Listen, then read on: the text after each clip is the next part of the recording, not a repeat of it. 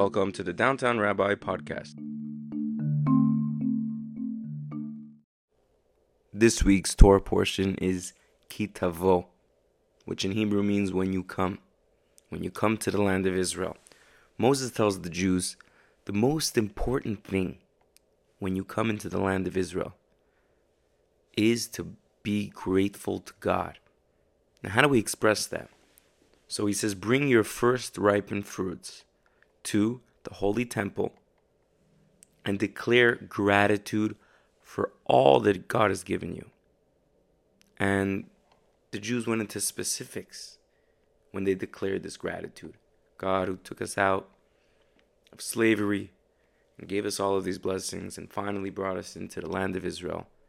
And it goes into great detail on what it is exactly we are supposed to say, and we recite where we came from and where we are till now. So this is so important, this lesson, the lesson of gratitude. That the first thing that the Jews were supposed to do when they entered the land of Israel and they were able to settle down was gratitude.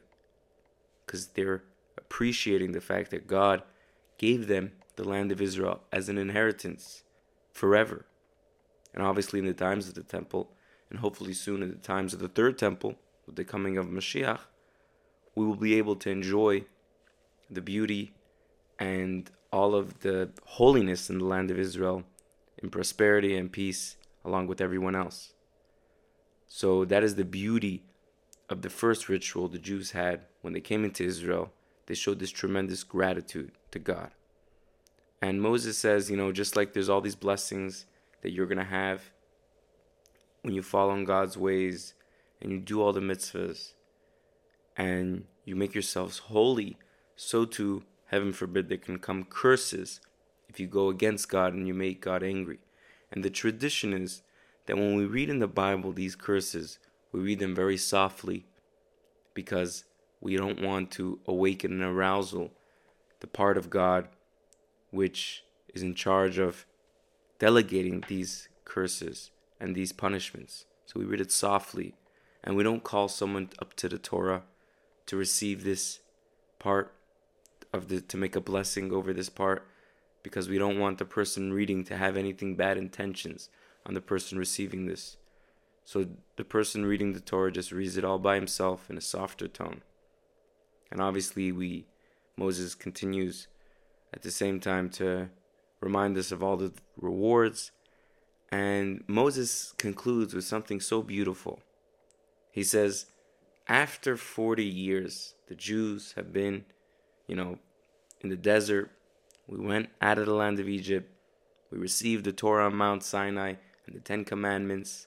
Now, after 40 years, the Jewish people attained the level of a heart that knows, that senses, eyes that can see, and ears that can hear. This teaches us that only through the process of going through the 40 years, where the Jewish people as a nation matured and ripened in order to fully enjoy all of the wisdom in their heart and whatever they were able to see and experience and hear and feel and understand, this came to a completion as the 40th year anniversary of the Jewish people.